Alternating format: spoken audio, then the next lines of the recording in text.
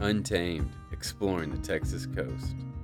From Sabine to South Padre, we plan and execute the most exciting and authentic coastal experiences Texas has to offer, including fishing, paddling, surfing, and camping. Brought to you by Untamed Out. Are you ready to find schooling redfish in the marsh and fat trout in the bay? As the temps continue dropping, Fish Camp Rockport is the best place on the Texas coast to experience both of those things.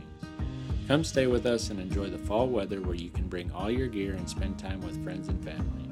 Go to untamedout.com and select featured properties. There you can search calendar availability, browse pictures, and have a hassle-free booking experience. Our custom containers feature the luxuries of home without compromising the wild of our coastal Texas nature. Fish Camp Rockport is the perfect base camp for any adventure. Again, go to www.untamedout.com to book your stay today. If you'd like to be a partner with us and become a sponsor of Untamed Out Exploring the Texas Coast podcast, send us an email at info@untamedout.com with the subject line sponsor, and either Captain Travis or myself will get back in touch with you about future opportunities. And remember, you can listen to this podcast on Apple iTunes, Spotify, or wherever you get your podcasts. All right, guys, welcome back, and thanks for joining us for episode 13. I'm your host, Elliott Barr. And I'm Captain Travis Power of Lone Star Guide. And today we're going to be talking about a recent trip I took to Venice, Louisiana. And what was going to be a trip for yellowfin tuna turned into a 2-day inshore trip exploring the Mississippi Delta. Hey, that's not Texas. It is not Texas. Untamed Out, exceeding the Texas International travels. Well, international. I don't know, maybe Louisiana's kind of a different place. It's outside of Texas. Yeah. We'll be talking about some of that, but before we get into that, let's hit on a couple topics and untamed current events. The first thing I wanted to talk about was the flounder closure. So this usually takes place between October and December. It's also known as the flounder run, right? While flounder action may be the best in the fall, you got to keep that in mind that this fishery is closed, right? Yeah, dude. And, dude, I'll tell you this. The flounder know it's closed. Yeah. Like, they are active and like, eating lures that they weren't eating, 2 days before the closure, I swear. Right. But they're yeah. jumping out of the water. Oh, yeah. Aggressive. Well, you were out there with me that one day. Uh-huh. And they were flying out of the water. Yeah, dude. They're I mean, it's good. It's good fishing. Catch them, throw them back. Right. So, what's the dates that it's closed here in Texas? Well, I think it opens back on the 14th, right? Right. So it's been since November 1st. Yeah.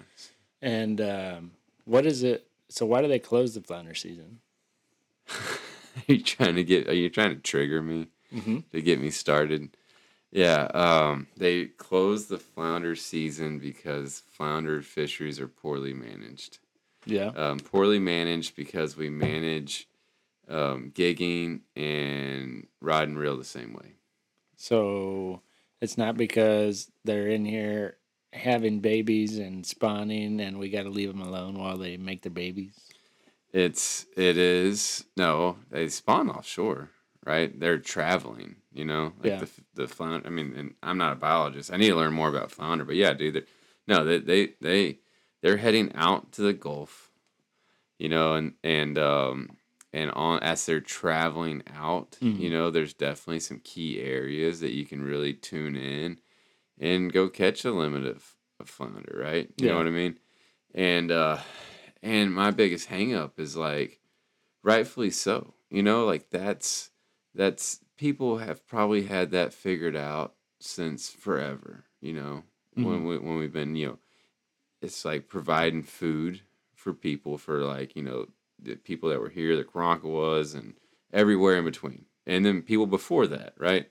But now we're having to close it because for all the other parts of the year, you can still go out and get your limit every single night with a boat and lights and a gig, and that's what frustrates me the most, right? And I'm selfish because I don't do a lot of flounder gigging, and I like to catch them when they're running, and it's it is what it is, I guess. Yeah. I'm happy that we're gonna close it versus just running them into the ground. Yeah. I just don't think that it's, I just don't think it should be done this Well, way. and because it's definitely easier. I mean, I never have targeted flounder. I don't proclaim to be a good at catching flounder. I mean, like during the Shad Sport tournament, flounder was one of the fish that you had to catch as part of your total bag, right? And I was like, yeah, if we catch one, maybe we'll be lucky to catch one, And there's people that know where to find them, know how to catch them and stuff. But um, yeah, I'll tell you what, in Louisiana, and we'll get into this. I caught 4 flounder, and they've got a closure as well. Their closure precedes ours a little bit. Our guide was telling us that it starts October 15th through November 30th, and the flounder that I caught, they were doormats, dude. They were, and those are the spawners. Yeah. That's what's spawning. Yeah, I just, and yeah, I don't really go after flounder. But just growing up, even before I was really serious, it's just super serious. But always growing up, it was Seawolf Park there in Galveston. And this time of year, and you go out there, and yeah, it could be shoulder to shoulder, and I'm talking about the island around Seawolf Park, and you used to be able to drive out there. I think a lot of that access is closed up. And for our listeners that aren't from the Galveston area, what Seawolf Park is where? Well, it's by A&M Galveston, but I mean, what are we talking about? East side of the island, bay side, right? Mm-hmm. A lot of the industrial areas. That's Pelican Island. That's over. That's Seawolf. Is that Pelican Island? I think so. I think so. You might have to pull it up on a map. But you used to be able to go out and you could park on the road. You wouldn't even go. Everybody'd say, "Hey, I was fishing Seawolf," but you're not fishing in Seawolf. You're not fishing off the pier. Granted, you could, but you're normally fishing around the park. You'd park on the road. You'd walk out. You'd drive out, and it could be shoulder to shoulder. Like good days in the surf. But I mean, that's you'd go out there and catch a bunch of flounder, man. Yeah. So Yeah, Pelican Island. Okay, yeah, so that's right. Gotcha. You used to be able to drive basically around that whole island. And I don't think you can do that. All the way up to the top side, that Pelican Cut. Uh-huh. And if you know, you could walk out there and get on that cut and walk all around. I mean, it's great wade fishing, great access. I'm 99% sure that they closed all that down. I don't think I've ever been out there. I've never been on Pelican Island or around Texas A&M University at Galveston. Yeah, no. Well, we got to go explore some of the coast because I'm not kidding you. That's something I took for granted growing up. That entire hit the satellite view of it. Let's see what it looks like. So yeah, I mean, you used to be able to drive, all the way around there. It's like the trails and the off-road levees. So there's a road that runs. Kind of. Is that maybe? a road? I don't or is know. that just a trail? It used to be a trail. Still looks like a trail. Yeah, just a sandy. We'll have to go check it out. So maybe somebody can write into us or email and tell us if it's open or not. But And so you're talking about lining up, fishing on this side of the island. Yeah, or just northeast side. Yeah. Gotcha.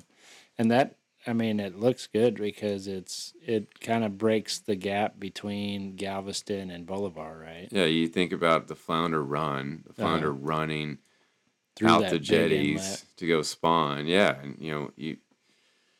I mean, that was it, man. I mean, And we'd that's fish it how- all year. We'd fish all the different sides and stuff like that. But that's what I don't fully get on the flounder closures, because you took it away from one group of anglers, and that's the rod and reel guys, right? Mhm. Without having the other side, the gigging side, the commercial side. Mhm. You know what I mean? Really have just it seems like they didn't lose anything on that one. So I think that's tough. Yeah, and I guess that Seawolf Park area, the way, and if y'all listening, looking at the map, that big channel, I mean, the Houston Ship Channel comes in, and just like the Mississippi Delta, you have the huge Mississippi River, and it splits off into a bunch of sections, and of course, that's a lot more expansive outlet to the Gulf, but there's a lot of big water there where the flounder coming in and then moving offshore after the run. So very interesting.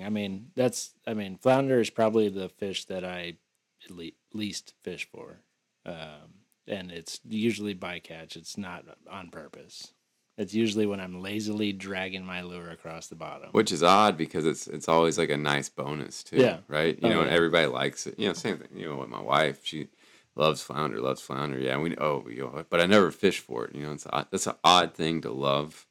Yeah. Not to put much effort into it. Yeah. Just find a gold nugget every now and again. Hey, it's nice, man. Hey, and I tell you what, when we used to do that, that was like pre-gulp too.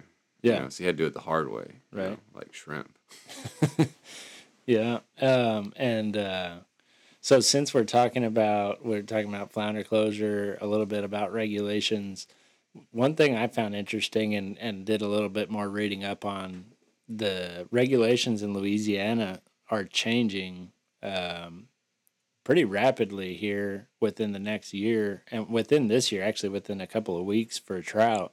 But I mean, when I was going to Louisiana to go to Venice and fish inshore, the stigma that I just had in my head from either what I've seen on social media or pictures of people, or even just stories of people going to Louisiana and just loading up coolers full of trout. The limit on trout currently is 12-inch minimum, and you can keep 25 per angler, right? Which is a bunch. Yeah. I mean, standards. compared to what we're used to. And I mean, a 12-inch trout, like, I'm not going to keep a 12-inch trout. What is the fillet you're going to get off of that thing? But I mean, that's what they've been used to. I mean, since the 80s, that's been their regulation. And so they're currently changing that as of November 20th to have a 13 to 20-inch slot and 15 per angler. And they'll be allowed to keep 2 trout over 20 inches. And that's interesting. That's that's one of those. I'm sure a lot of people are screaming slippery slope. You know what I mean? Well, honestly, some of the talks, and I was asking the guides that we were with and around the marina and stuff. I mean, it was talk of the town because November 20th is coming right up. Yeah, and so several of the guides were like, "Yeah, we're not really finding the trout." And we got into some trout, and they were a good size. I mean, they were right at about 20, maybe 19, 20 inches. I was expecting if we were going to catch trout, they were going to be 12, 13 inches or something like that, But no, I mean, we found some, but most of the guys are like, yeah, we fish for redfish. We can't, find trout on a consistent basis. In doing this long enough too, I think guides are the last people that should be making statements on limits. Yeah. I mean, because there's no middle ground, and sure, anybody, I like to think I'm reasonable, and I hope everybody probably thinks they're reasonable, but if you're a guide, you're either pro lower limits, less work, easier to catch fish, right? Or you're pro higher limits because that's more value. People are going to pay you more money to come and catch more fish to bring home. And we're in a weird middle ground, just a lot of people not eating their just not eating their food, or eating what they catch. And yeah, I said slippery slope because of that 2 over 20. Yeah. Because that's where that was like some type of bargaining chip, guarantee you. And they're like, oh no, don't worry. It's not, you can't just keep 1 extra fish. You can keep 2 extra fish. You know what I mean? It's like that's going to go down. As soon as that fishery, and maybe rightfully so, right? But as soon as that fishery feels like what happens, that we've been doing it, and they start seeing the bigger fish, and they're like, oh, we can go after trophy fish, that'll go down to 1. I just feel like that's a stepping stone. Yeah.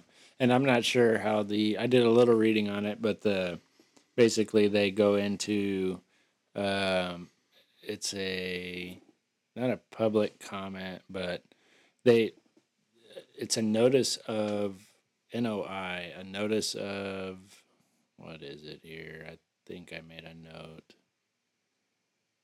There's NOI. Maybe I didn't. Anyway, I can't remember. Anyway, so for the trout, I'll remember here in a second.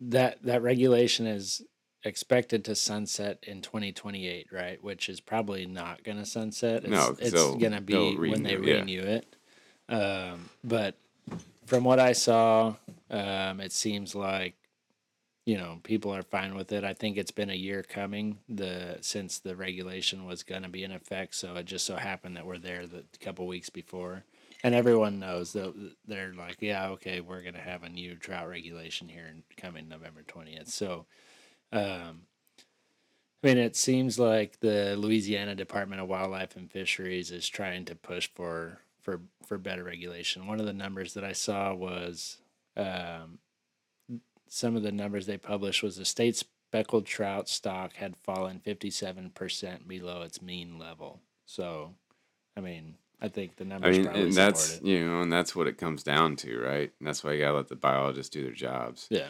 I've never really understood it that much too, because it's like on one hand they're like, you know what, we're talking about these numbers that are like 25s and 5s and 10, Yeah. and then also on the other hand you're like, we've released 40 million fingerlings into this base system, or we've contributed fish that have laid 14 million eggs. And so I've always kind of wondered, it's like, how is that? That's some of the data that I wish scientists could explain to me, and be like, how big of an impact does putting those hatchery fish into our bays have? Because why have we always talk about lowering limits, why have we not just said, let's double the hatchery fish? Mm-hmm. Or also, the more scary part is like, what are hatchery fish doing? Yeah. Like, how are we swaying the genetics, and not having wild fish, or whatever. Not that's probably like a meat eater level podcast conversation. Yeah. But it's something, I think people can get so wrapped up in this stuff, but it's all connected. Yeah. You know. And I did remember NOI is notice of intent. So they issue a notice of intent to impose a different regulation, and then that goes for public comment, and then it has to be passed by the government, House and Senate, I guess. But all this is already passed. Yeah, It's all done. that's already done. And so what's different, looking at redfish? So they're looking to impose the same regulations on redfish. It hasn't seen quite the decline as trout, but they're starting to see a decline, and which right now their limit is 16 to 27 inches. And it's odd seeing a 16, 17-inch fish go in the box, when we were fishing. But you have 5 per angler with one fish over 27, which means if you catch a 42-inch bull, you could keep it. I don't know why you would want to, but we caught a couple that were over 27, and they were like 28 and 29, and we kept them because they added to our 5 fish limit. But I mean, just like here, we're 20 to 28, and if you kept one oversized, I don't know about you, but like I've only used my tag maybe once or twice, and it's for like a 29-inch fish. Yeah, I don't know if I've ever used my tag, and Yeah. I don't know if that's saying I haven't kept a an oversized fish, or if things were just a little different back then. Uh-huh.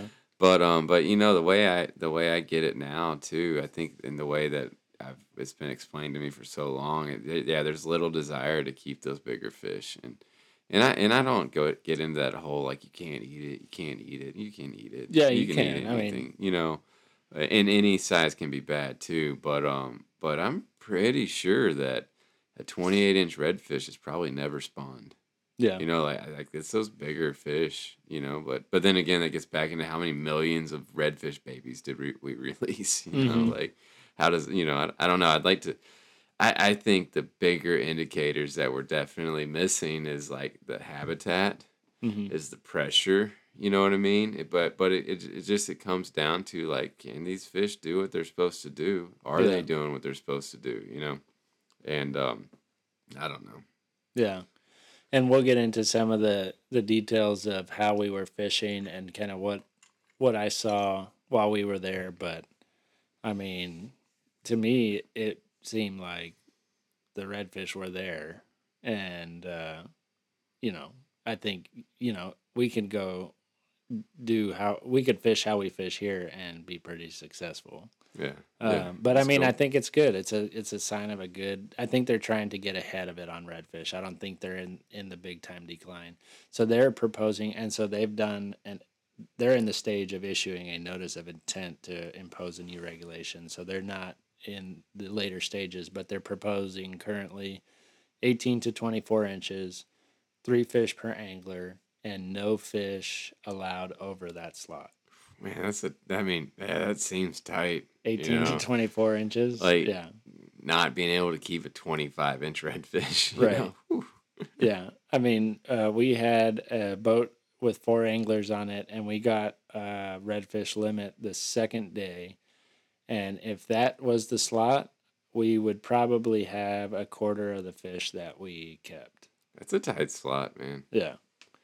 Of course, if you like, if you brought that to Texas, and the 18, you'd limit out on 19.5-inch redfish, like snap of the fingers, right? Mm-hmm. But once that fishery settles, that's gonna be a tight slot. Ugh. Yeah. So yeah, and likewise to the trout. The last time that they've ever made any meaningful change in regulation was 1988. So it's just Was this your homework for I like the did drive? I You did some didn't. You were homework for and the I was ride. not You driving, weren't so riding I it. was riding. Nice. And then one thing I just kind of stumbled over. So Gulf Menhaden, or as they're called, and I don't know if they might be called this here, but in Louisiana they call them pogies. They're basically like a croaker, but There's like a shad, right? it's like a We just shad call with them a little dot on yeah. it. Yeah. And on the side, it's got a black dot and it looks like a shad. And so we used that for bait the first day. And I'll get into how the guide, we caught bait and stuff before we went out. But they've also issued a notice of intent in October to create a minimum of 1 mile coast-wide buffer prohibiting commercial netting of Gulf menhaden or pogies and increasing fish spill penalties. So when I read that, I was like, what's the problem here? And so commercial fishermen are netting pogies for industry purposes. They're not netting them for bait. I mean, what, is that like? Sales. Is that like dog food or like Yeah. fertilizer or Right. So lipstick? I mean, what are we talking about? yeah. I mean, they're catching them in huge quantities, and so apparently what the problem is currently they can run up and down the coast up to 500 yards away from the coastline. And what I guess recently in September they had what they call a fish spill. I guess their nets broke after they had a full catch, and then when that happened, all those fish washed on shore. And of those fish, there was a whole crapload of redfish as bycatch in their nets, and they washed up on shore as well. And so the implications of them fishing for pogies or dragging nets is all their bycatch is catching coastal fish and ruining the habitats close to the coastline for redfish, trout, what have you, right? So they're trying to increase that buffer zone, and so we'll see what happens with that. But yeah, one of the fun facts here: nearly 1 billion pounds of pogies are harvested by the individual pogie fishery each year, mainly from Louisiana waters. And to date, pogie boats have been allowed to fish, like I was saying, closer than 500 yards from Louisiana shorelines, which stirs up sediment with their massive seine nets and impacts both fragile coastal habitats and iconic sport fish populations. Yeah, what would be more fun if you knew what they did with those pogies. That would be more fun. What are they used for? All right, what we Where's our Jamie? Yeah, dude. So no, that's pretty cool, man. That's insightful. Yeah. So I thought it was cool because we used that for bait one day. But yeah, I don't. Maybe you can Google it. I'm trying. We'll see. But yeah, that's kind of my regulation update. Some of the things I wanted to get into. Next on the list, I think we mentioned it last time, but just keep an eye out for On the Fly magazine's next issue. Fish Camp Rockport. It's going to have a 2-page article in there. You get to see a little bit about it, what the On the Fly guys' take was on it, and get your either get your subscription or get your issue. This is a coffee table style magazine that you guys can keep at beach house, your house, wherever you want. We keep them at Fish Camp Rockport, so check them out. They also have online subscriptions, so you can go check out the previous issues on their website. But moving on to Matagorda, what's the latest? Have you shot any deer yet? What's the wildlife update? Oh, dude. Yeah, we got a lot to talk about for Matagorda. It says like the main use of pogies is pharmaceuticals and fish oil capsules. So all those health nuts in their fish oil capsules. That's it. You're destroying the Louisiana fishery. You're a health nut, but do you take fish oils? I'm pretty sure we do. Man, you couldn't believe, man. Wouldn't you catch your own fish oils? Okay. You know what? I'd probably get plenty of it. Don't get me wrong on that. Yeah, dude, deer season opened up, rifle season, opening weekend of rifle season, and had the kids out, Mm-hmm. and it was cool. It was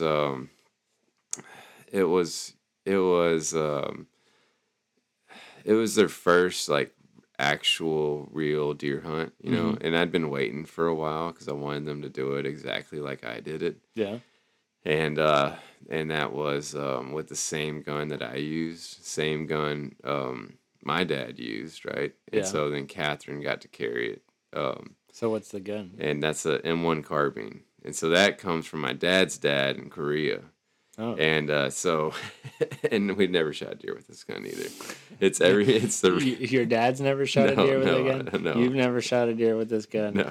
And you passed down the tradition of not shooting a deer with a gun. Have you seen the little 30 caliber tiny little, it's the carbine. It's a lightweight carbine that the military used. And it's got a peep sight on it. And but the kids never know that. They don't know they're not going to shoot a deer. But yeah, so we went out there and just like I started hunting, we started on the ground. So we brushed up a spot, and it was me and both the kids and Hannah. Mm-hmm. And yeah, no, it was the mosquitoes were terrible, and they were real good. They were real excited to get out there, and to wait, and to get out there and Jack brought us BB guns, so they were both, we walked out there. Mm-hmm. And no, it was pretty slow in the morning. Yeah. I think we saw a coyote at like 400 yards or something. Nice. And about 30 you don't minutes. Have a feeder out there, or? We've been so busy on everything else, we hadn't been doing much. I've been seeing a ton of deer, but I figured they'd all. The acorns dropped, and hunters started shooting, them deer just sucked up tight into their little hiding holes, in the woods right now. Yeah. And they'll start moving for rut, and they'll start moving when the temperature drops some more. But so yeah, you've heard hunters nearby shooting? Well, where I'm at, it's mostly duck hunters. Okay. I don't have other hunters really close to me. Yeah. But on the river, and then you can even going into the bay, you can hear the duck. I'm just saying, as soon as those guns start cracking off, man, those deer know. Yeah. You know what I mean? Because I'd see them every morning on the walk, just every morning. Yeah. And but no, we did. We hung a little feeder up real quick. We got some corn in it, and just dropping barely a little bit. The cows can still get to it, so I just drop a little bit right at dark, and we did. We had fun, man. But I tell you what, dude, we spent 4 days down there with them, and they had a long weekend from school. Yeah. And man, we deer hunted for like 30 minutes. Right. Rode dirt bikes. Yeah. Surfed. More than 30 minutes of that. Oh, dude. Oh, man. Like an hour at a time, dude. And they stop for fuel and take off. I can't even keep up with them, dude. They're like, Jack walked up to me and he's like, Dad, are you riding dirt bikes? And I said, yeah, I'm riding dirt bikes. He said, why aren't you on the track? I said, oh, God. Oh, man. Calling you out. And, but yeah, dude, no, we had a blast, man. We did a lot of stuff. We, tell you what, dude, trout are coming up the river. Yeah. Oh, it's awesome, dude. We're so stoked for that. So did you go back there during the day or? No, dude, night. Yeah. We went out there with some generators and lights and Oh, cool. And that's one of the things that's super cool, really special about that place. And we're going to work. We're going to build it out. We're going to get it a lot better. But, yeah, I mean, everybody's catching fish. Catherine, Jack was casting it on his own. They're not super thick yet. It'll get better as it gets a little colder.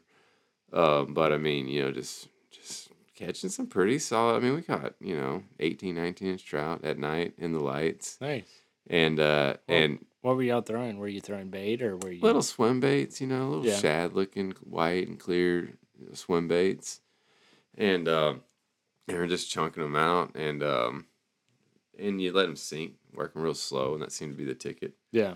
But you could see, it's getting a lot more action, and like I said, it's just like everybody was hooked. Yeah. That was something that I knew about, but I really hadn't shared it with them yet. There. Mm-hmm. And so Han and all the kids, I mean, they were just and you talk about exhausted, man. That's like on day 3 or something. Yeah, we've been doing everything. Right, night fishing always sounds like a great idea at like 3 p.m. And then when you actually have to wait through dinner, wait till like 9, 10 o'clock, and you're like, all right, y'all ready to go night fishing? I mean, I'm sure the kids were excited this time, but that's always the contemplation is like, I'm kind of tired now. Oh, Jack was like curling up under the truck to get out of the dew. He was so tired. I think he's about to go to sleep on the ground. Yeah. And but yeah, no, I mean, growing up, we cut our teeth on night fishing. I mean, that's just what you did. Yeah. Like when you were gonna put fish in the freezer, like you wouldn't caught them at night. You know. But I think when they just kind of seeing, what it is and what it's like, and they were fun, man. We did a lot of stuff, dude. So.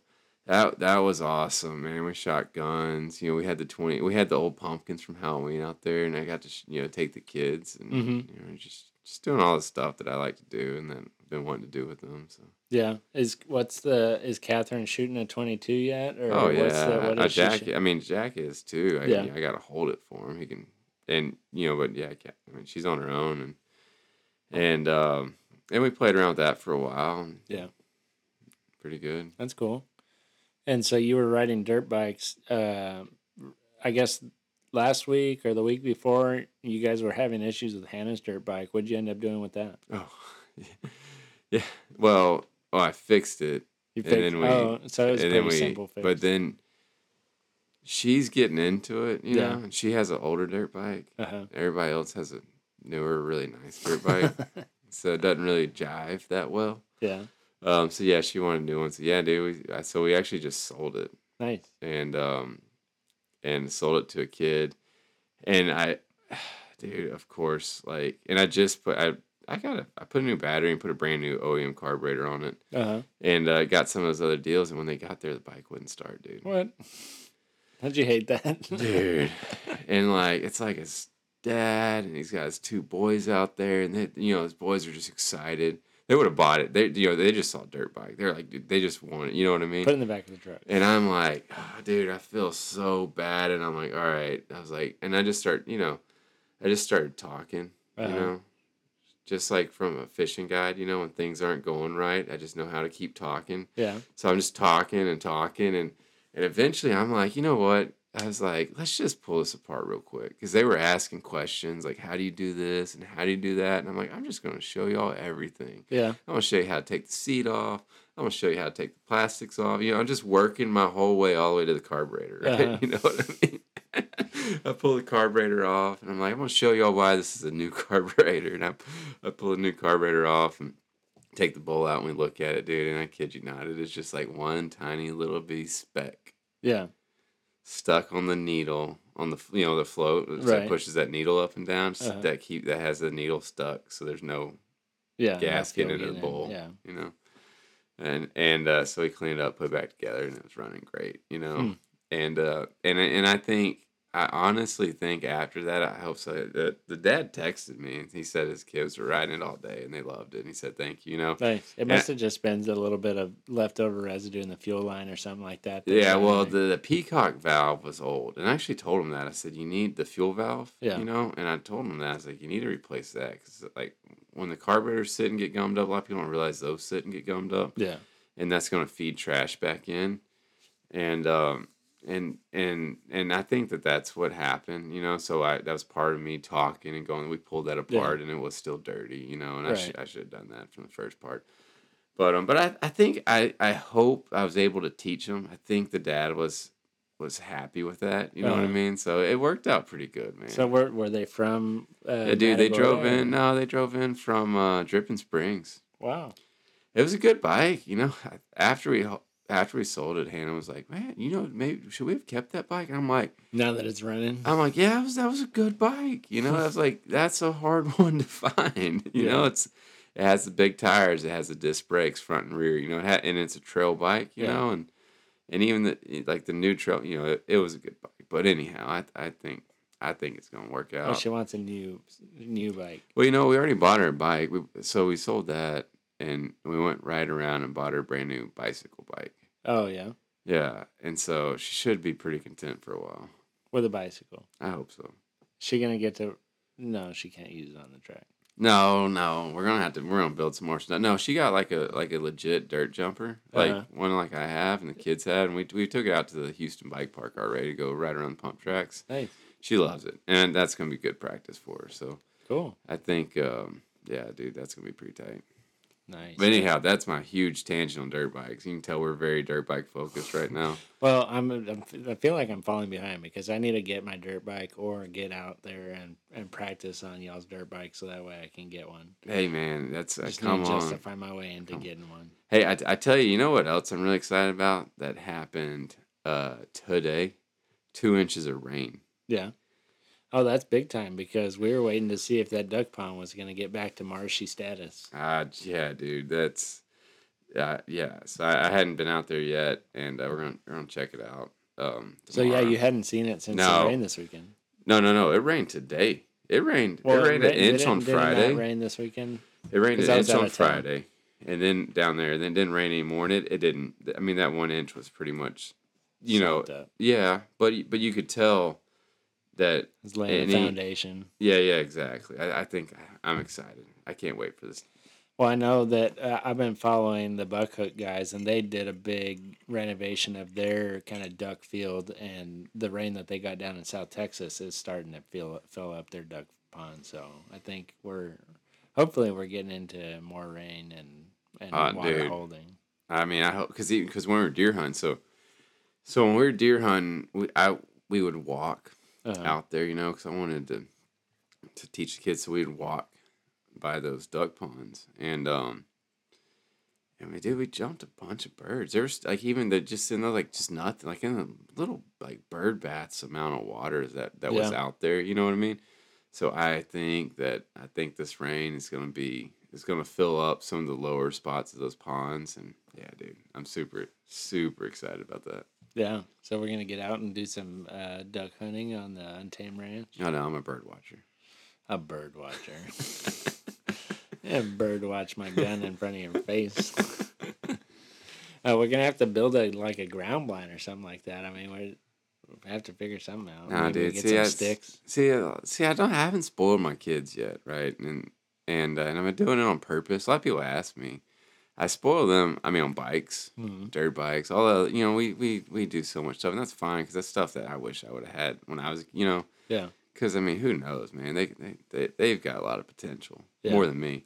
But when it comes to this hunting stuff, no, dude, they're gonna sit their butts in the mud, behind the reeds. You know what I mean? Like Yeah. we're gonna hunt on the ground, and then, because then every time Then we get a blind and we brush it up a little bit better. And they're like, "Whoa, this is A nice." little upgrade. I'm like, yeah, this is nice. Yeah, one But little no, upgrade at a time. I Get a little pallet to put down so that way you're not sitting in the mud. You can sit up yeah. on a bucket on a pallet, and then Yeah, I'm probably not that slow of iterations because I mean, with all my plan is to get some good blinds for yeah, next year, uh, you know. But yeah, dude, we'll get it figured out. nice. I like it. And yeah, maybe give me a reason to get obsessed with another hunting thing because I'd never have duck hunted growing up. I've duck hunted maybe once or twice with you with some other buddies and stuff, but I mean, I don't have any decoys. I don't have any of the duck hunting stuff. I've not got the duck hunter's attitude with my gun and just burying it in the mud and bringing it back out and then smashing it against the trailer to see if it still will fire. I mean, yeah, I like to still take care of my stuff, but maybe if I'm exposed to duck hunting, I'll get a dedicated gun where I like to just I beat think it that to was hell. definitely an error. You know, I think when when the Vanellis were really like becoming like known for how robust they were, you know, Yeah. and I think I mean I definitely remember like you know like oh this gun like I had to use that as a paddle to get out of the marsh last week.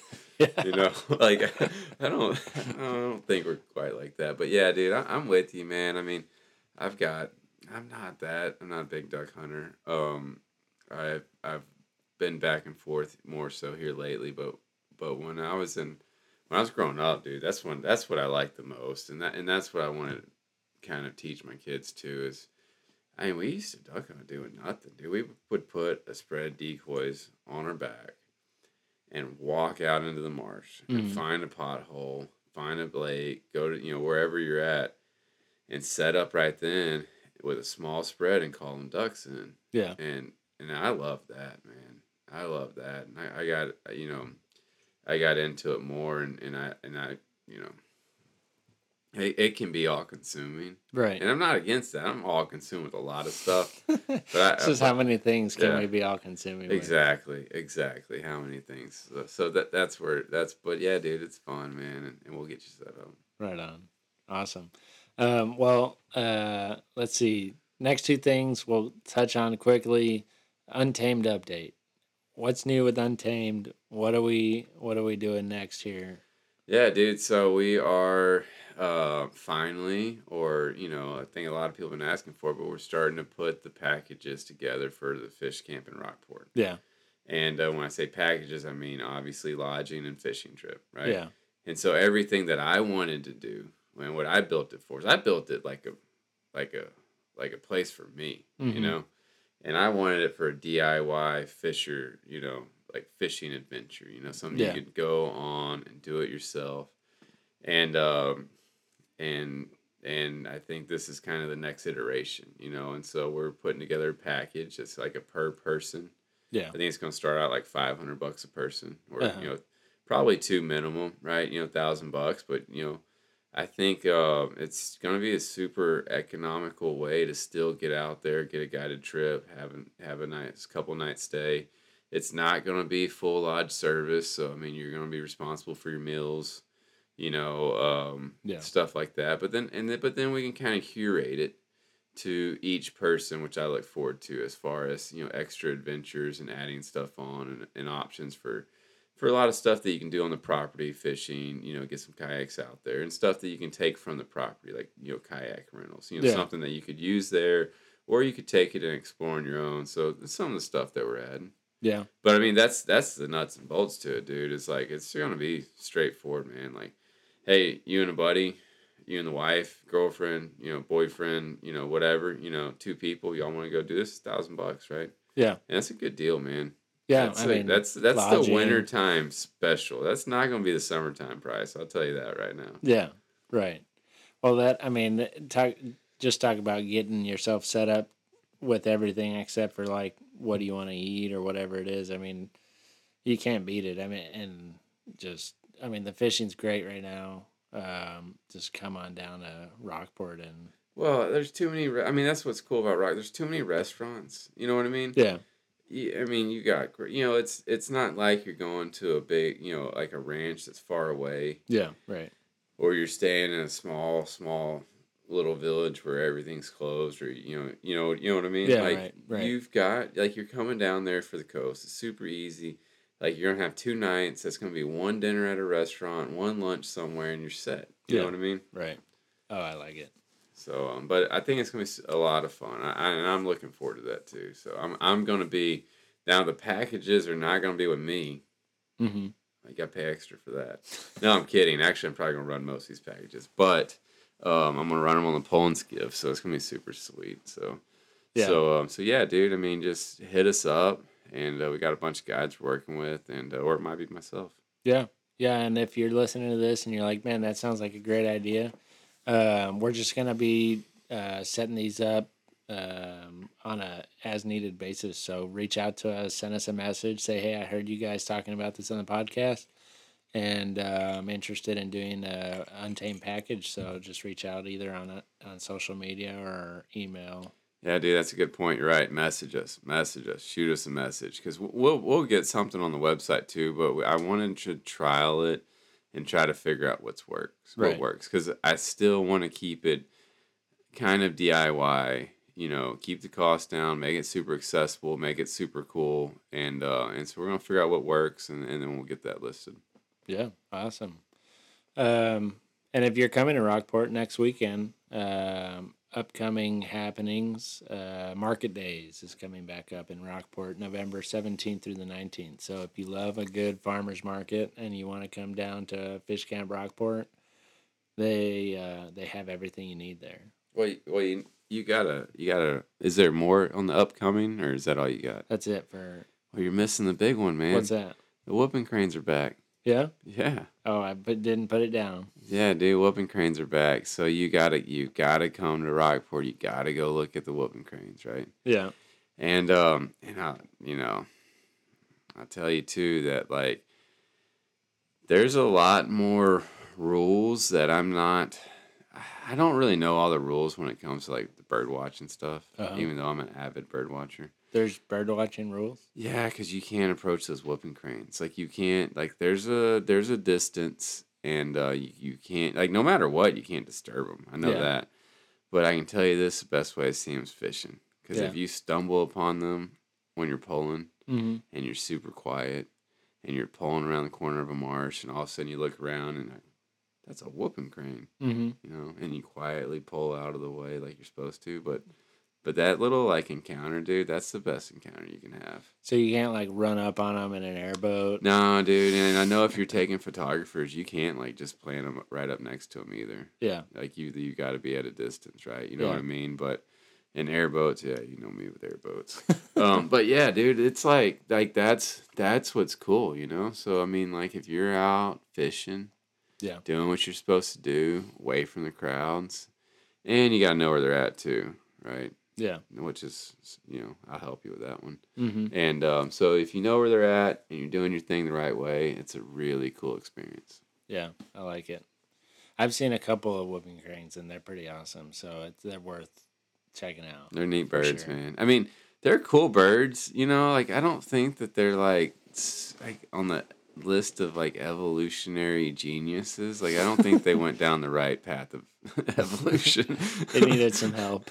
Well, they just kind of shoebox themselves with not a whole lot of adaptability left. But I think the stuff that I'm not trying to take away from their importance. They're super important, and they're really cool. Yeah. Awesome. Well, those are the happenings. Come check out Rockport. We'll just jump right into my trip to Venice. So, Travis had the opportunity to join, couldn't make it happen, which he's been crying about for the past week. But just, dude, too much stuff piled up at the end of the year. That's what happened. But yeah, dude, tell us about it, man. I think it didn't go down like y'all thought it would, right? Y'all did 2 days inshore. Right. So, for those of you that haven't heard of or been to Venice before, it's famously coined as Tuna Town. I mean, that's like people go to Venice to go catch yellowfin tuna. And the Mississippi Delta affords you the opportunity to be kind of closer to deep water than you are. I mean, you can go for tuna out of Corpus Christi, Port Aransas. I mean, people do it. People go out of South Padre Island. They go on 2-day trips to go catch tuna. Yeah, I can tell you some miserable 2-day Yeah. trips to catch tuna, but yeah, no, keep going. But out of Venice, you got these people running 42-foot Freeman cats, and that's like a majority of what everybody runs. Is these cat boats with 4 engines on the back or 2 engines on the back, and they're running out. They're leaving at 6 in the morning, 6:30 in the morning, and they're back by 4, and they're coming back with 200-pound tuna. I mean, they've got a scale with a hoist on there with like a 4 pulley system that they pull up the tuna with a scale on it, and they're measuring. And So what kept y'all from going out?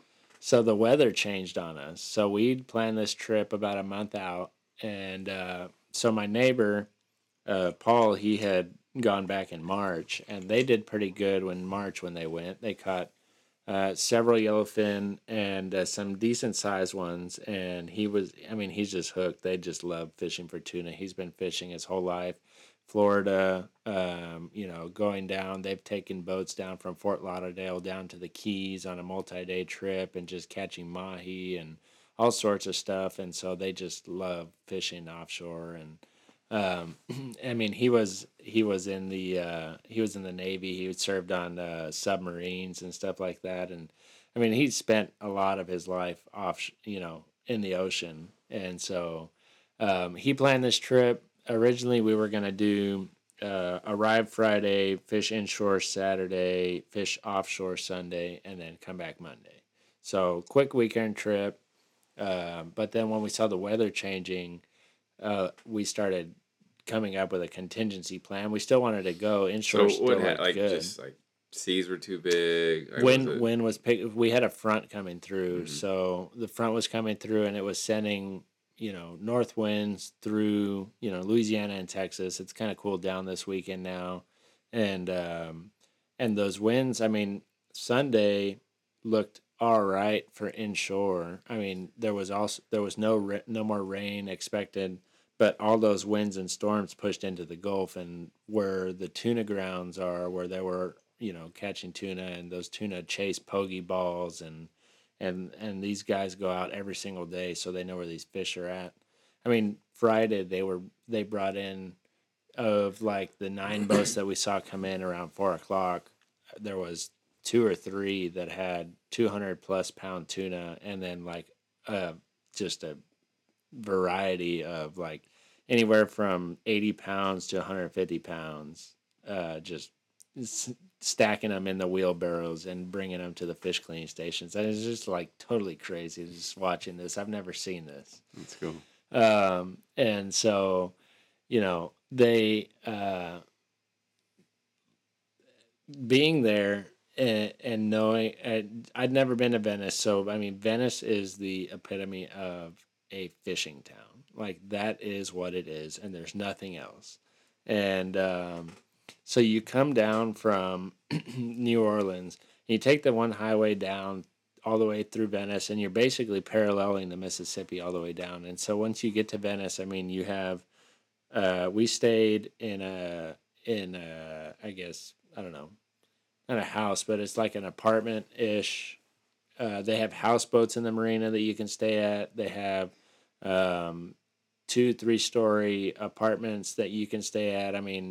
Whatever. We had a 2-bedroom, kind of efficiency. We had 4 guys with us, so 2 bedrooms, 6 bunks, kitchen, a bathroom. Just the essentials. That town is the essentials. Like you have what you have, and that's what you need. But you have the marina. You have 2 boat ramps. You have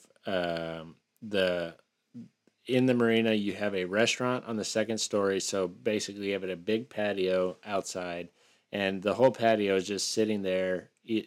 From 3 to 5 o'clock, people are sitting there telling fish stories. Everybody's getting together. What did they do inshore? What did they do offshore? And they're watching the fish cleaning station as the offshore boats come in, and just watching tuna being carted over to the fish cleaning station. you sitting there, drink a beer or whatever, and you're just, having a good time and watching all this. And they've got like a general store, and then they have a fish market. And the fish market, some people give their fish to the guys, and it's like basically a fish cleaning market. You can give your catch, and I think it's like 50 cents a pound to clean your fish and bag it up. And they even will flash freeze and vacuum seal your fish. 50 cents a pound? Yeah. Seems expensive. Well, I mean, I think, yeah, I'll talk about that too. But I mean, in Venice, like you're paying for your trip and you're paying to be there because those guides are getting a premium because they're, you're in the fishing mecca of Louisiana. And then just the people that are there have traveled to be there. I mean, there was international people there. Yeah. There's Louisianans, there's Texans, there's Mississippians, all over.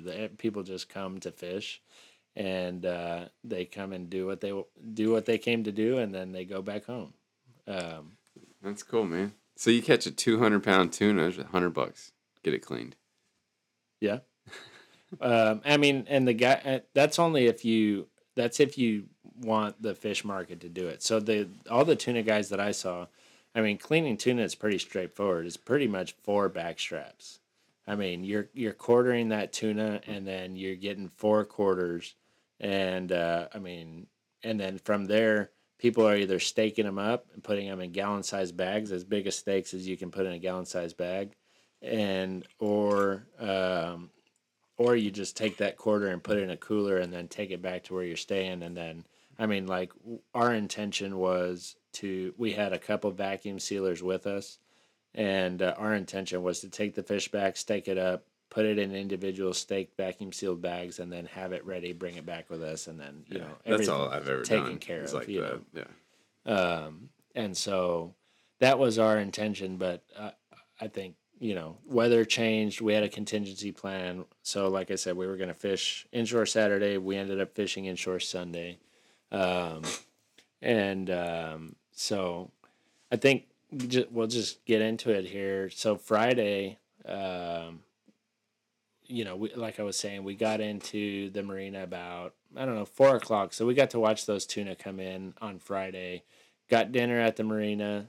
The food there was great. There's just literally one restaurant. I think there's a handful of restaurants up the road, but the marina's open till 10. They serve food. The fish that they serve is either snapper or trout, and they've got pretty much the basics. You get po' boys, you get fish baskets. You can have a burger if you want. I think they have a couple options for like. So did y'all eat every meal there? Yeah, everything Nice. They offer. Nice. Yeah, cool.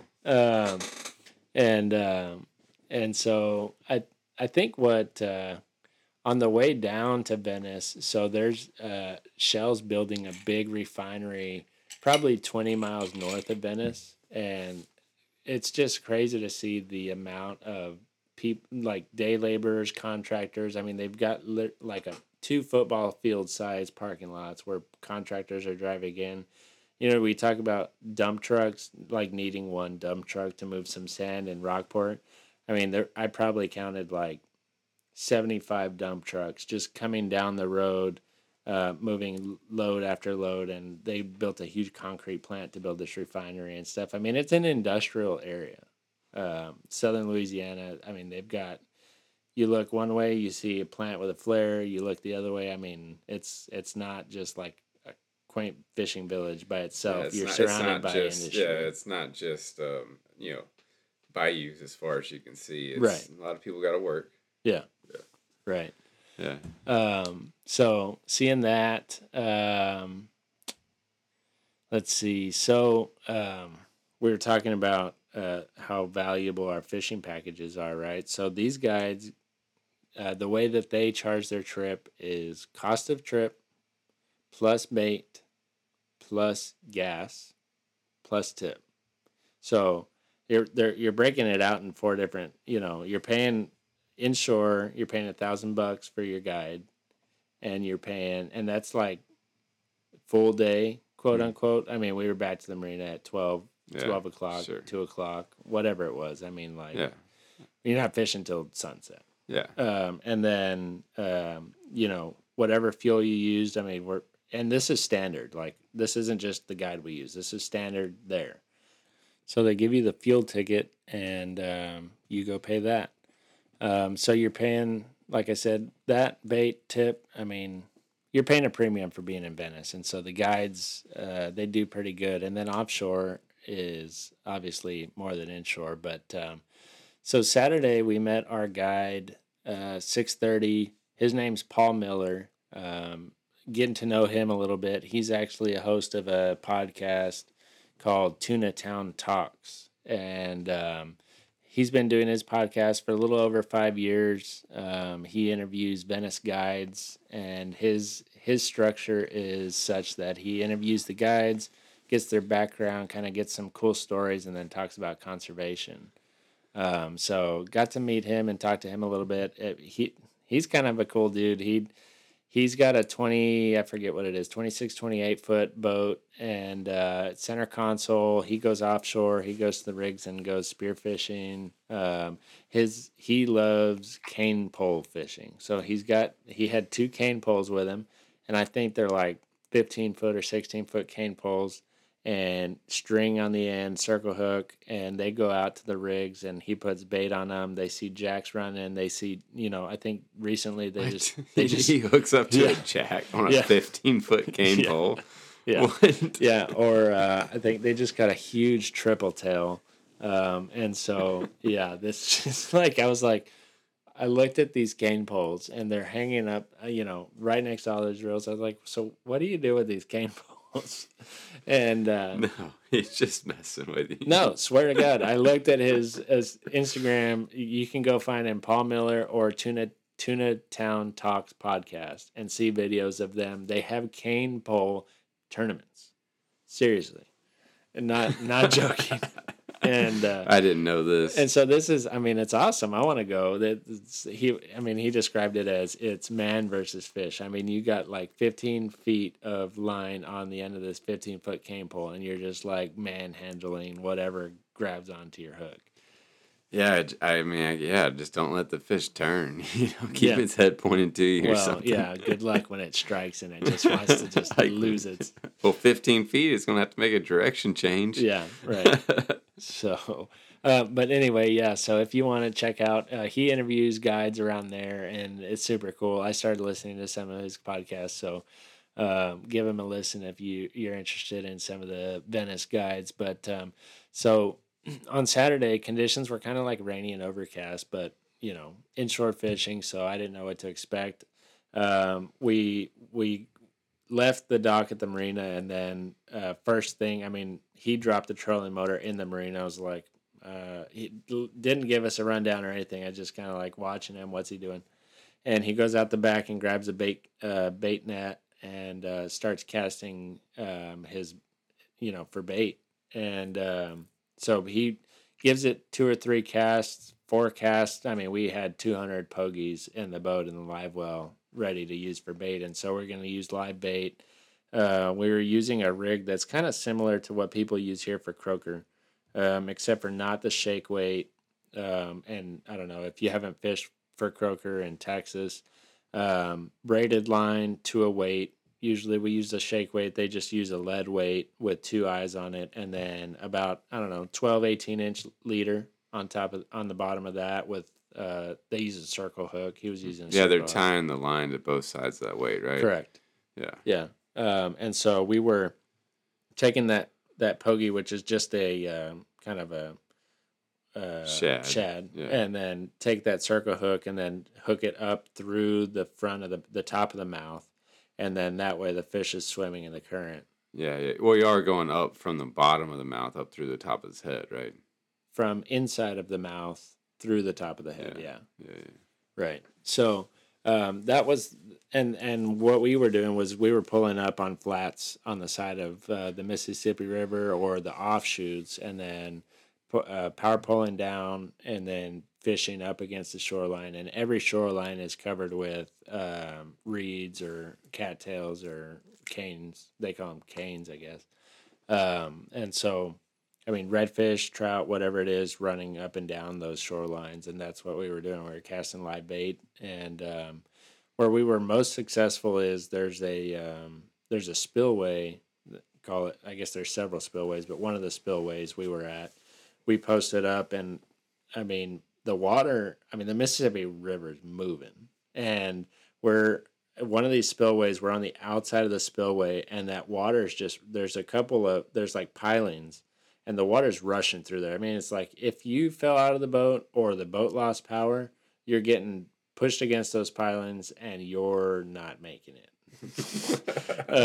And It's a little gloomy. yeah, well, I mean, and there you'd be pushed through there, but I mean, if your boat lost power and you got shoved up against there, you're not pushing your way out of there. Yeah. And so just to give you some perspective, and I didn't realize this until we ran around through that spillway, but that spillway is 100 feet deep. I mean, off the Mississippi River, there's a crevice that runs that water, and so we were on the outside of there, and we were casting our bait up against where that current is and strong, but those bull reds, slot reds, trout, they were all hanging out right there in that current. And you'd cast your line out, you'd work the current, and then you'd get a hook set and then bring a fish to the boat. And some of the big bull reds, I mean, for like 42, 48 inchers, they'd take off and they just start running downriver. And you just got to manhandle them back to the boat. And that was a spot, like y'all caught all y'all's fish there. Yeah, most of it. Yeah. Cool. Yeah. So that was pretty much Saturday. I mean, I think we finished off with 6 reds, 13 trout, caught several bulls, and which was cool because one of the guys that was with us, he'd never caught a keeper redfish, and so I think he'd caught a little rat red before, but we were fishing with 3 other guys and the guide, and so that was cool. And then with that fish, I brought stuff to make ceviche. So I had all the stuff ready to go at the house we were staying at, and Nice. Cut up a couple trout and a couple redfish and made some ceviche for that evening and the next day for lunch. So that was awesome. But yeah, about that time is when we confirmed that tuna wasn't happening. So that's when we enacted our. So y'all were planning on inshore fishing the first day? Yeah. And then offshore. And were y'all doing that because y'all had already looked at the weather, or that was just what was decided? No, we wanted to go, and I wanted to fish inshore. And so some guys, when we were initially planning it, some guys were just going to come in on Saturday to fish on Sunday. And gotcha. we had a group. We were going to fish 2 boats offshore, and then some of the guys were flying in from Louisiana or from Indiana, and when they saw the weather was dicey, they kind of held off and didn't end up coming in for double day inshore. But But they still came out for the second day for Sunday. No, they ended up calling it. Yeah. Okay. But yeah, so I guess jumping into Sunday, I mean, it wasn't the same experience because we had a different guide, and his tactic was shrimp under popping cork. I mean, it was kind of the same tactic as far as pulling up on flats and casting on 2 to 3 feet of water. I don't know, 1 to 3 feet of water, which I thought was kind of strange because, I mean, just like anyone in Texas is used to a poppy cork, you got the popping cork in about 18 inches a leader, and then you got a hook on the bottom. And what was different was the hook that typically under a popping cork, what kind of hook do you use? I just use a small little single hook. Okay, so you're different than me. I use a treble hook, and a lot of guys in South Texas use a treble hook. Trust me, I grew up using treble hooks for a long, long time. Yeah. Right. Yeah. But I guess with the current, and these guys are using 1/4 ounce round lead-headed jig heads with just a regular, J hook jig head. And so that's under the popping cork, and we're fishing with shrimp. And but yeah, it was strange to me casting up on a 1 foot deep flat with a popping cork. Popping cork with a shrimp on the bottom. Yeah. Yeah. And because it's sitting on the bottom. Well, yeah, and the weight too. It's not swimming. I mean, it can still get around and move. You know, Right. a 1/4 ounce jig head. I mean, a shrimp can still move it. But yeah, no, I get it. Yeah, I mean it was successful because we did really good doing that. But I guess notable things that were different was that shrimp in Louisiana is sold by the count. Goodness, how much? 47 cents per shrimp. How many shrimp did y'all buy? 200. Who counted them? Well, I didn't count them. They were on the boat already. And when he said we were about, I don't know, halfway. I think this is another thing that they got you. Well, I don't know, maybe. We were halfway to 3/4 of the way through the bait.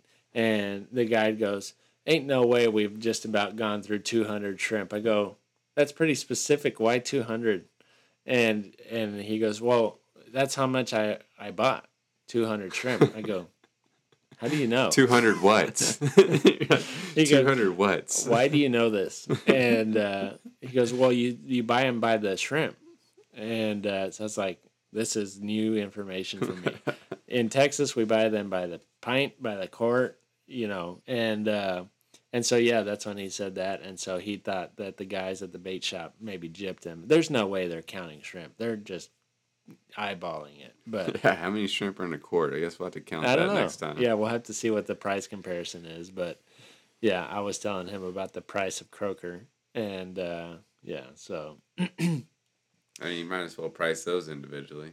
Right. Oh, they are, right? I mean, it's like I mean, normally buy them by the dozen, but yeah.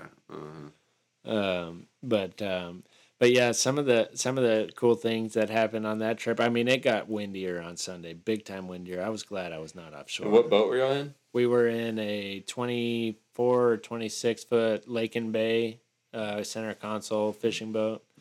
And I mean, that's mostly what people run there. They're center console bay boats that are kind of like, you know, Lake and Bays or blue. What is that? Blue Waves. Blue Waves, yeah. And so, I mean, it's ideal for what they do there. They're not getting back in the skinny pulling marsh areas. They're pulling up on flats, pulling the power poles down and fishing live bait. But I saw quite a few pulling skiffs out there. Yeah, there was some. I mean, on the windier days, not really, but there's a lot of areas back there that we didn't get into that I think we could take either your shallow sport or we could take the pulling skiff and we could get back into some really skinny marsh areas and do that kind of thing. But so what'd y'all end up with that day? We caught a limit of reds with 4 men, so we had 20 reds, and we were catching better slot fish than most of what we caught on Saturday was oversized, and that's why we ended up with 6 reds on Saturday. But we had 20 reds on Sunday, 6 sheephead, which that amazed me too. Those sheephead we were casting those popping corks into the canes, not into, but like right on the edge of the canes, and the sheephead would come up and I've only ever known a sheephead to eat like a little treble hook with a piece of shrimp on it. Sure, okay. And they were hitting those full-size jig heads. Cool. So 6 sheephead, 3 black drum, and 3 specks, and 1 white trout, or I guess sand trout.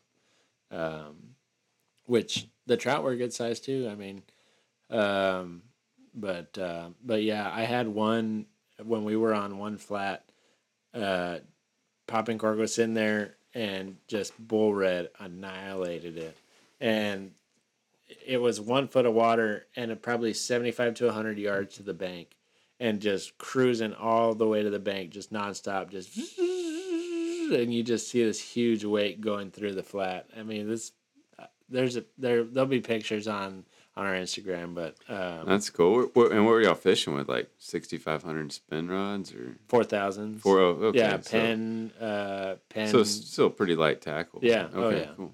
Yeah, nothing real heavy by any means. I mean, typical rod you would use to cast a popping cork, but yeah, that was super fun. One of the one of the guys, when he hooked up to bull red, he was like, I guess he was watching me, but I was keeping my finger when we were fishing with the pogies, keeping my finger on the line to feel the bumps. I mean, we were fishing circle hooks, so you get hooked up, but he did that, and then one of those bulls grabbed a hold of his, and he kept his finger on the line, and it freaking got a little line burn. Yeah. Oh, it went through. He went through the skin. Line cut. Yeah. Right.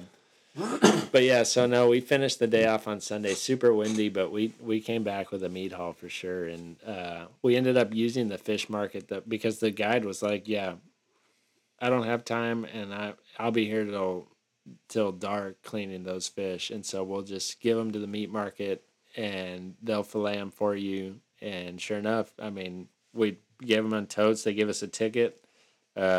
They fillet them all. They have them all bagged in gallon-sized bags with the name of the fish, whether it's red, sheep's, whatever. And they put them in a sack, and they got your ticket on them. And when you go pick them up, they have them in the cooler, and they give them to you, and they're ready to go. Frozen or just cold? No, they're just cold. Yeah, right on. So we took them and we vacuum sealed them and everything, but yeah. So that, I mean, I think overall, obviously the turning point was Saturday. We knew that offshore wasn't going to happen, right? So being prepared was nice because we had a contingency plan. We weren't just sitting there on Sunday going, well, we don't have anything to do now. Let's just go home. Well, yeah, and y'all caught more fish too. Right. So yeah, cool. So it was cool. Good. I want to go back there. I want to go back with our boat. And you gonna DIY it next time? oh yeah. Right. It's definitely do it. But that, dude, I tell you, if that Mississippi River looked the way that it did on Saturday and Sunday in my boat, we'd be struggling. Dude, I tell you. And it's like crossing a bay has no. I mean, those huge ships going through there. I mean, those wakes are like 3 foot tall. Well, man, first off, we know the shallow sport's good. Yeah. But the pulling skiff, I think it's like in the description. It says it's a go anywhere boat. So yeah. It can go anywhere. Well, it can. We'll just stay out of the way of those huge ships. But yeah, we crossed some wakes that I was like, we'd swamp my boat right now. That's cool, man. But right on. So what's next? Yeah, so this coming week we're a little different, doing, right? Yeah, we're doing a little something. We're also exceeding the boundaries of Texas. Yeah, we're gonna have to change the name of the podcast. It'll just be Untamed Out Exploring. Yeah, which would be fine with me, man. Yeah, we're gonna go. We're gonna take the families to Broken Bow, Oklahoma. It's like what did they call it? Like kids these days, like a friend's Thanksgiving. Yeah. Like a Friendsgiving or That's something. Right. So yeah, dude, we got without the turkey, but add the steak. Dude, wait, what? We're not doing a turkey? No. What? I don't know. You doing a turkey? Yeah. So yeah, you can bring a turkey if you want to bring a turkey. Ah, Jesus! I thought you were gonna bring a turkey. I'll have a ribeye. All right, I'm fine with whatever. Yeah, dude. So anyhow, yeah, we're going to Broken Bow. So we've got a what do we got? We got like an Airbnb, right? Yeah. 3 families. And we're still going to figure out to do like some fishing. Yeah, right. And what originally we were going to take campers down there, but that didn't quite work out. Yeah, dude, I am like anti-camper, and I'm not anti-camper because I don't like campers. I'm just anti-camper because I'm living in a camper right now, and so I'm not about to go on a vacation, in my camper. Yeah.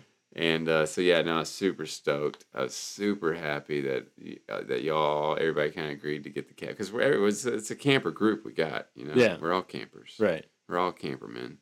Camper families. Yeah. Campermen and women. Asked me that 2 years ago. I'd be like, no. But yeah, dude. So we're gonna get that cabin and yeah, dude. I think we got a lot of stuff planned already. Yeah, the cabin's gonna be awesome. I mean, it's not a fishing trip. Yeah, it's a family trip. We're gonna make it a fishing trip.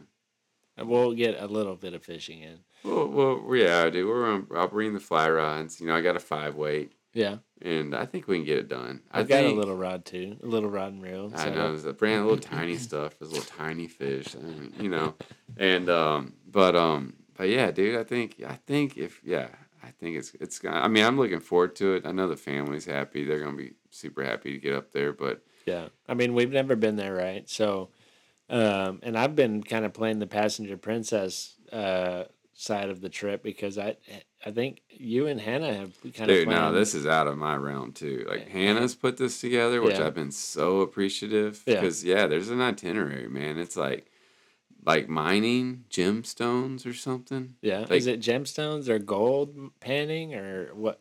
something dig. I don't know, man, but We're gonna show it's up at the like mine and do it's what a they say is. specific. It's not like if you go to like Dinosaur Valley State, we do all the state parks too, Uh-huh. but it's and you'll see like the kids can mine, and it's like a sand Just go box dig in the with dirt. stuff, but I don't. Maybe this is just a bigger sand. Who knows? But it looks pretty legitimate. So yeah, it's like mining one day, horseback riding, hiking the next day. I think we're gonna do like a buggy type fishing adventure. ATVs, off-roading, fishing. Yeah. Thanksgiving, which I think will also be another great candidate for fishing. Right.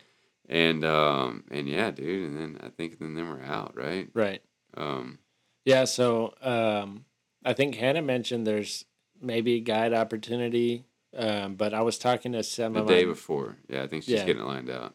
Yeah, so I was talking to some of my buddies, and I mean, I think that would be good, just because we haven't spent the time and don't have the intel. But I was talking to some buddies that have been there before, and there's a couple of spots that he sent me for us to check out. But he definitely said in the state park, which was my first thought, was go to the state park and hit the river from there.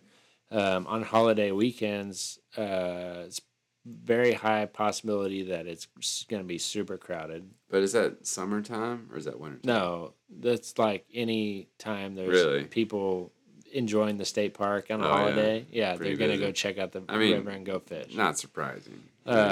And so you can follow that river down south and get out of the park, and there's opportunities to like kind of hike in towards the river. You can park on the side of the road and like maybe have pretty short access to the river and just hit different sections. So we may be able to do that if the guide thing doesn't work out. But and spin rods with worms. No. I think so. He So what are said you some bringing? words that I'm familiar with, but I'm not intimately familiar with. So if we're using the fly rod, you can use a Shrimp imitation. no. Crab pattern. I mean, redfish crack. This is it. That's Right. all. That's all I know. So what did he say? Floater? No. So a dry fly on top, and then a trailing nymph. Right. So I've heard those words. Yeah. I can imagine what that means. It just means a sinking fly underneath a dry fly that is like maybe, I don't know, on a leader that's... We're going to have to talk to the fly shop. Well, see, There's a fly shop in the state park, apparently. Oh, really? Yeah. Well, and I tell a lot of people that too. Like a lot of people ask me, like, what do I need to do? I'm like, you need to go to the local fly shop. Right. And that's when I send them to Fly Trap. Shout out, right? Yeah. Bayou City, if you're in Houston, Yeah. Galveston Island. Galveston's got one now too, right? And that's what I tell people. I'm like, dude, like, Go talk to the people. Go to the people that know what they're doing. They're going to sell me some stuff. Well, yeah, I think you want to buy some stuff if you don't have it. Right. And yeah, dude, head up the fly shop, man. Yeah, for sure. So we'll hit up the fly shop. We'll get the dry flies. I might buy a 5-weight. I don't know.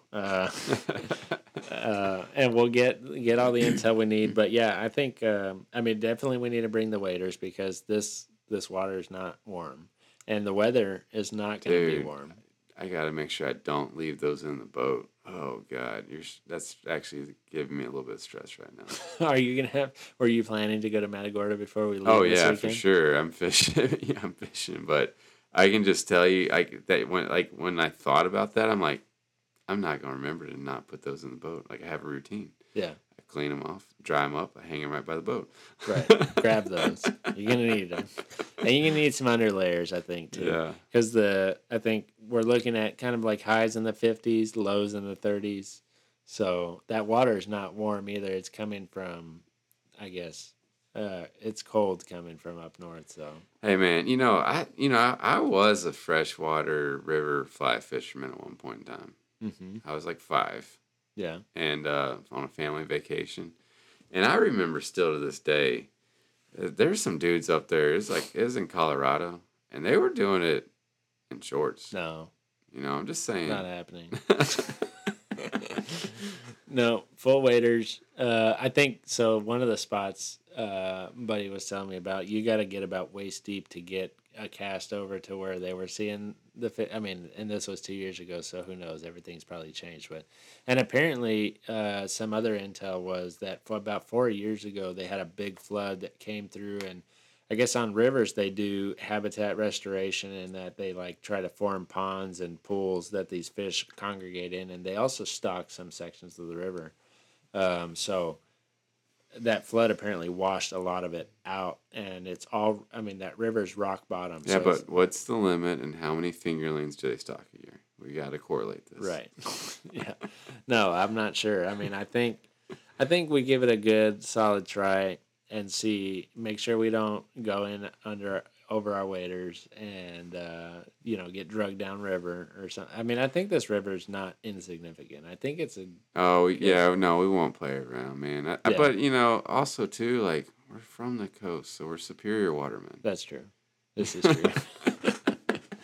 But no, some probably like whitewater guide is like screaming at me right After now. this, we'll have all the correct terminology. We'll know what the proper nymphs are that we're using, and all the dry flies. All the little toy stuff, all the cute little toy stuff. No, I'm kidding, man. I'm so stoked. And what's cool is Hannah's put this trip together, and it's family, and Yeah. our families, they're my kids, like they're down. We do all this stuff.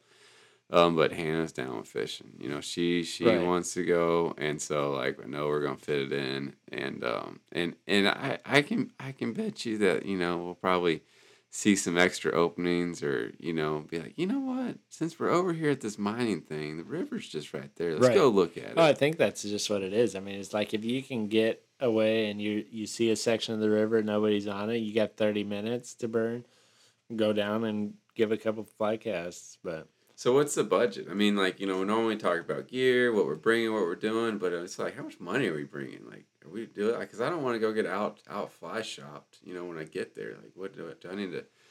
What am I getting prepared for? What do you think? well, you already have a rod and reel, right? So Yeah. you're just looking at maybe flies. But is it that great of a rod and reel? And it is kind of a lonely one. I'm not sure. We're gonna have to find out. I don't know. I'm not trying to buy a lightweight rod and reel, but I can be talked into it, I think. You'd look goofy with the 8-weight. I'm just saying. Well, I've got that one, whatever it is, 3-weight or, I don't know. We can make something happen with what we've got, but. I mean, because, dude, I tell you what, man. I mean, I've got, I don't know, 5-weight. Maybe the guide is the right move, got like especially if he has gear. Yeah, no, and maybe we should get the guide as early as possible too, right? So we can learn something. But I mean, I can tell you, like, I've got everything you need 8-weight and up. Right. Yeah. Pretty slim pickings. I mean, dude, my 5-weight's like it's for ditches. It's like for Houston ditches. You know what I mean? Like, Right. I don't know, man. We'll get it figured out. Yeah. Oh, yeah, for sure. I'm sure we don't have the right fly line on. That's for sure. Yeah. But no, I think we'll get some good intel. We'll try it out, and then we'll tell you all we'll tell you everything you need to know on the next episode about broken bow fishing, or what we didn't know. Yeah. Or the lessons learned, so Yeah. you don't have to learn the lessons. Yeah, that's right on, man. Cool. So that's it. Let's see. Check us out on Instagram at Untamed Out and Facebook. If you want to see us go on a particular adventure or have a question, you can drop us a DM on social media. Reach out to us via email, info@untamedout.com. Real simple. But yeah, that's it. I'm ready. I'm going to start packing. We're getting out of here. Dude, we're headed out.